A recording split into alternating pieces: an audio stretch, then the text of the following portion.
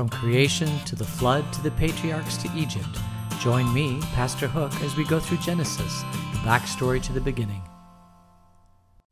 I guess that's enough for that. We are in the book of Genesis, Genesis 19. We're just going to talk a little bit about Lot.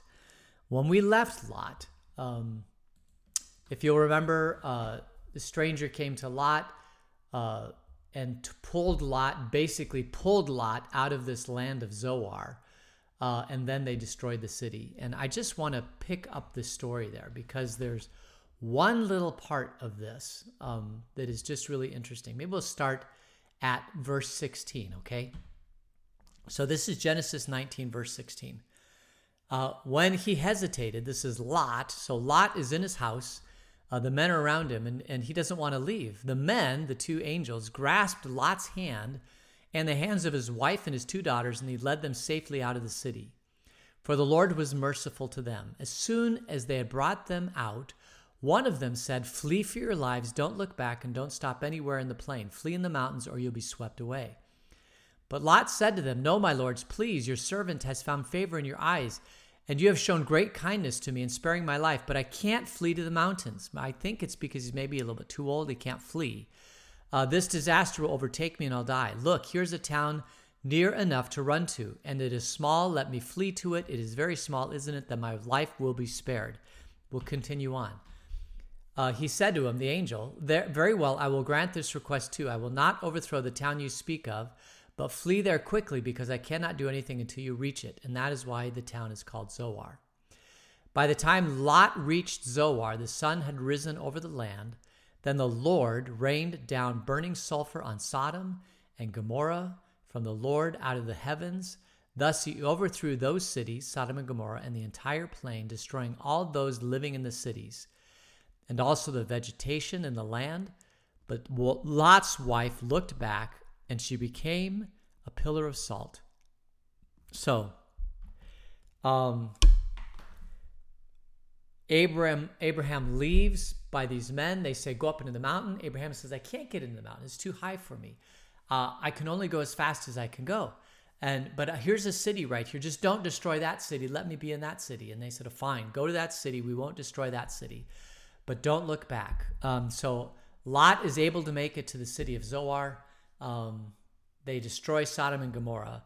And then Lot's wife looks back. And she is overtaken. She's turned into a pillar of salt. Now, this is just really, really interesting. Why would they turn her into a pillar of salt for looking back? And, you could say, well, they turned her into a pillar of salt because she looked back. Or you could say that she hesitated. Lot and his two daughters didn't hesitate. They continued on. But she stopped, she turned around, she looked at the city, and she happened to be in the wrong spot at the wrong time, and it was a pillar of salt. But for whatever reason, she looked back, and that's what destroyed her.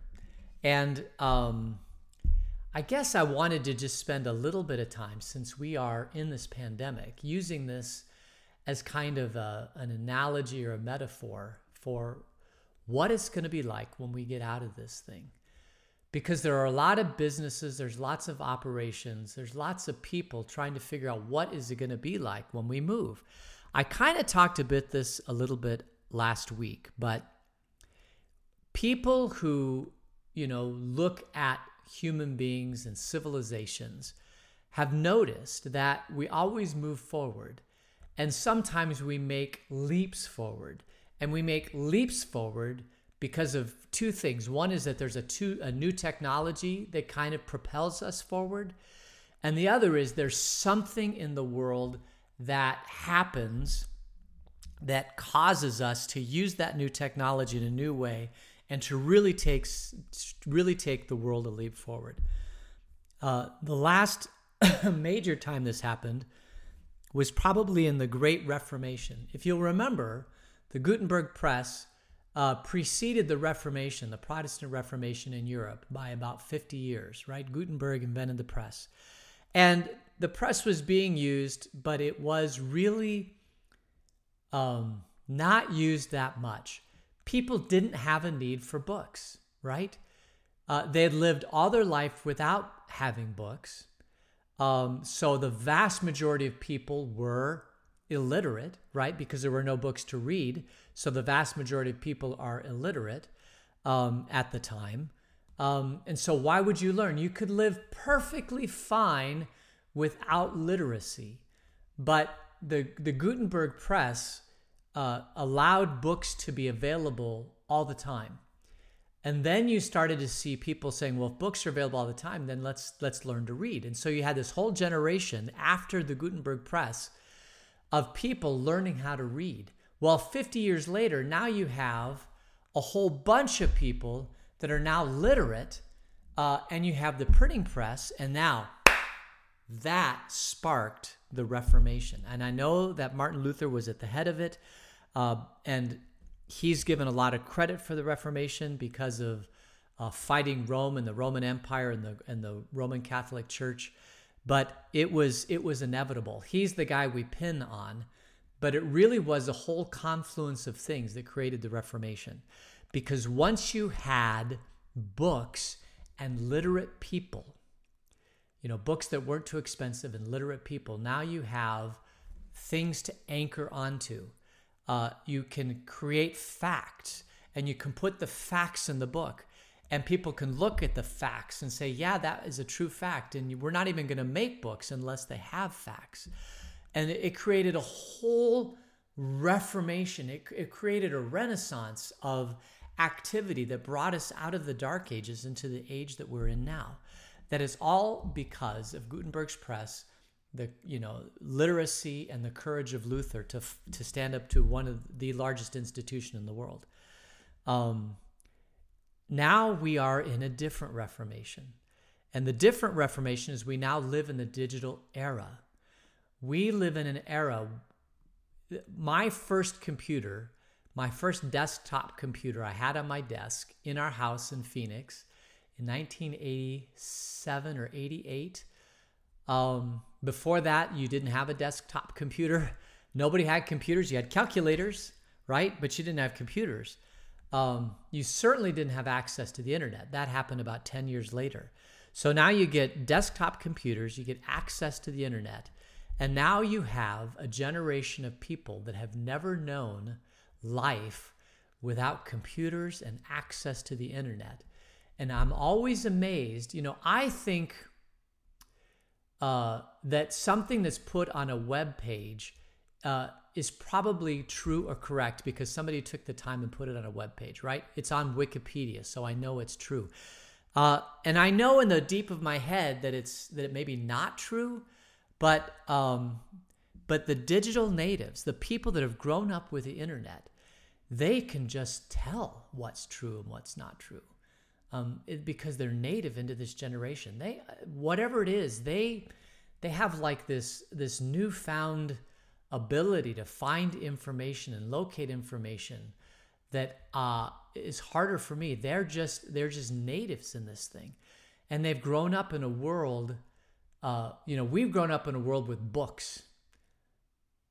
They've grown up in a world with everything at their fingertips, and this whole pandemic has forced all of us to be digital natives, and they have been waiting for us, being the older generation, to get on board with the fact that this is a great new technology that can be used for all sorts of good. Obviously it can be used for bad too, but it's a technology that's just going to revolutionize everything in the world. And we haven't even begun to see what that revolution is going to look like. We are now at the moment, the precipice where this is going to happen.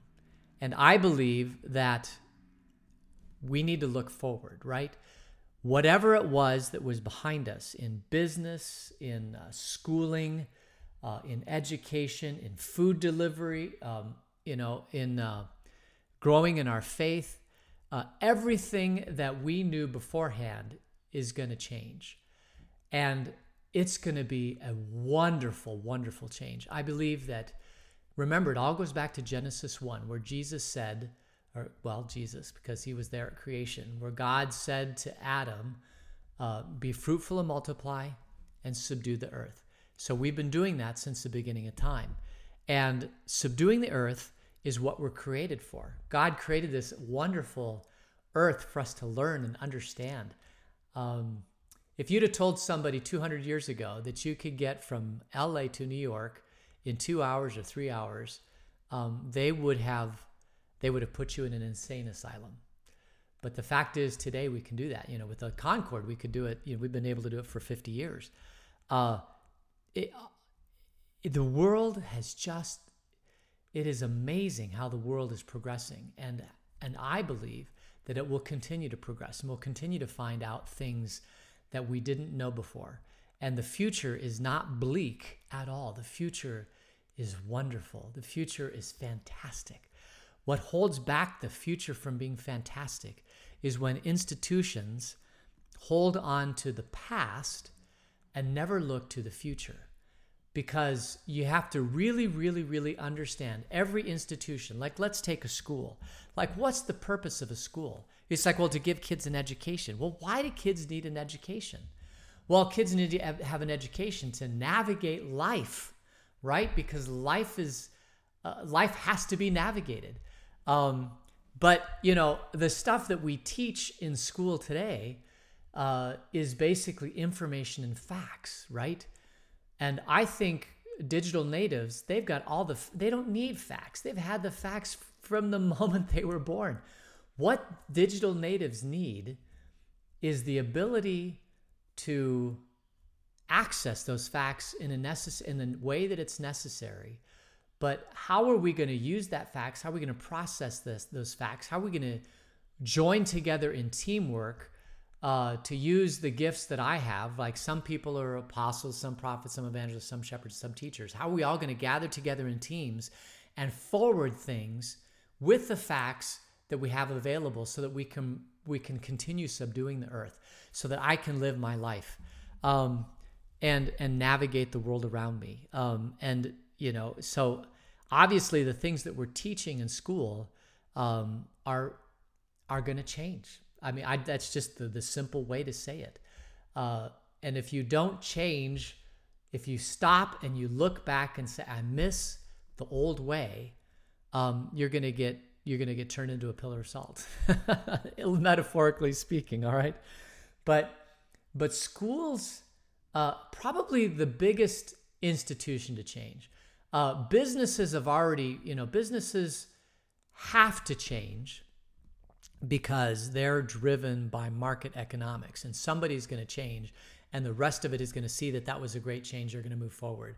But large institutions like schooling here in the United States, which is heavily funded by all of us, they have a slow time to change.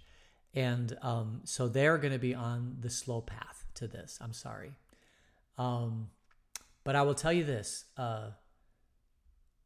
There are revolutionary people that will see that the change is inevitable and the future is wonderful, and we got to be prepared for the future, and we've got to educate our kids for the future. We've got to teach them what they need to know, and provide the safe space for them to be educated for the purpose of navigating their future, right? A future of which is unknown. Now, I've known about this. The thing that really kind of hit me was I'm teaching confirmation at our church and telling the kids about Luther's small catechism and all that. But the questions they're asking are not questions that are necessarily covered in Luther's small catechism. They are much deeper, powerful questions that I can't even understand because I'm not digital natives, right? But they are. And so it made me think, instead of teaching them facts and information, what I need to teach them is how to prepare themselves as a Christian to navigate this new future that God has prepared for them, so that their faith increases over time and they don't start to decrease their faith over time. I mean, those are the things that are really, really, really going to help them navigate their future. And the big questions that they have, obviously, are the questions that everybody's had. Is there a God? And the sad or the truth is, God will never, ever reveal that there is a God or that there isn't a God. He always has to leave room for faith. He always has to have the shield just a little bit where you can't know, that it always takes faith to believe that there is a God. And so there is no, it's like right on the line, right? You can either say, yeah, there is a God, or there's absolutely no God. He always leaves it like right on the line. But once you realize that there is a God, then you can start opening up your mind to the possibilities that there's objective truth, and there is objective beauty, and there's objective ways that we should live in the world because God created it for us to live in. And then you start going down that path and you start building your faith. And it all comes down to whether or not God exists. I mean, that is just the fundamental foundation of everything. If you believe that God exists, then you start to see the world as if it's a God-created, God-blessed, God-loved, God-beautified world. And if you don't believe in God, then you start to see the world in ways that I believe will ultimately harm you, because there is the truth about God at its root form is that God created the world for us to enjoy and to love, and that there's objective stuff that are found in his word and his truth and creation, the natural law and creation and all that sort of thing. If there is no God, then every other institution that you're going to hold on to say this is truth eventually will fail you. I don't care what it is, but every institution outside of God will fail you. And when that failure happens, it can be devastating, which is why belief in God is so wonderful, because God never fails you. The things that he's created that we can hold on to, the truths that we can hold on to, will not fail you, because God never fails. And if you cling to God, that means that your whole existence moving forward has something to cling to that will never fail you. And that's why the first commandment is love God, right? Have God as the center, the hub of the spoke of things in your life, and God will never fail you. Now, churches may fail, right? I mean, relationships may fail. And when I say churches, I'm talking about the institutional churches or gatherings together. The church of Jesus, the church of God that he created, which is the continuation from the Old Testament. But all of his beloved people, that won't fail. But institutions outside of God will always fail. Everything always fails, because we live in a sinful, broken world. So anyway, I guess all that is to say is look forward, right? Whatever we come out of this pandemic, it's going to change. And that change is going to be hard for a lot of people, because there'll be new ways of doing things that are difficult. We don't understand. We can't comprehend it. We have to learn new stuff. The comfortable of the old is just going to be very difficult. But if you can embrace the new things that may come out of this in every aspect of our life, I believe that the world in the future will be much, much, much, much, much better. And we will subdue some things that we don't understand today. I think most of them that we should subdue are things that deal with how we can create in our life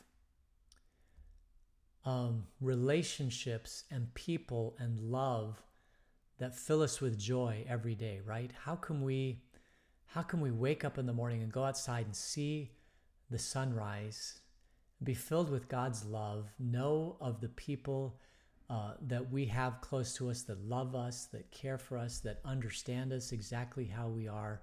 How are we going to grow in our faith that day? How are we going to live our life pleasing to God? How are we going to serve, be the hands and feet of God around us? And whatever technology or whatever is available, that command is still there. And it is a beautiful command, and it is a beautiful life. And I don't care who you are, this world is beautiful and the future is bright. And I know there's a lot of, the last point I'll make is this. When we had the Gutenberg Press and then you had the Reformation, you had what's called the 30 Years' War in Europe. And it was devastating. It ripped things apart like crazy. We are now in the midst, I believe, of another war or battle. And you may think it's because of certain things, but at its root, I believe that all the stuff that's going along right now is because we are changing to a new world. And the old world and the new world will always conflict. And so there's going to be a period of time of conflict. But we will get through it. And once we do, there will be a period of renaissance, unlike, I think, we've ever seen ever. And that human beings will live lives that are absolutely amazingly filled with joy and love and happiness and fruitfulness and peace and love. And I believe the future, like for my grandchilds, my two grandchildren, Dakota and Izzy, I think their future is just going to be fantastic. For a whole bunch of reasons, but mostly because God is still in charge. He's on the throne. So that's a little bit waxing poetic today. Thanks for joining me. Would you join me in prayer? Gracious God, thank you for the world that you've created. Thank you for the future that I know that you are in charge of, that is not bleak, but filled with you. And I pray, Lord, that you watch over all of us until we meet again. In Jesus' name, amen.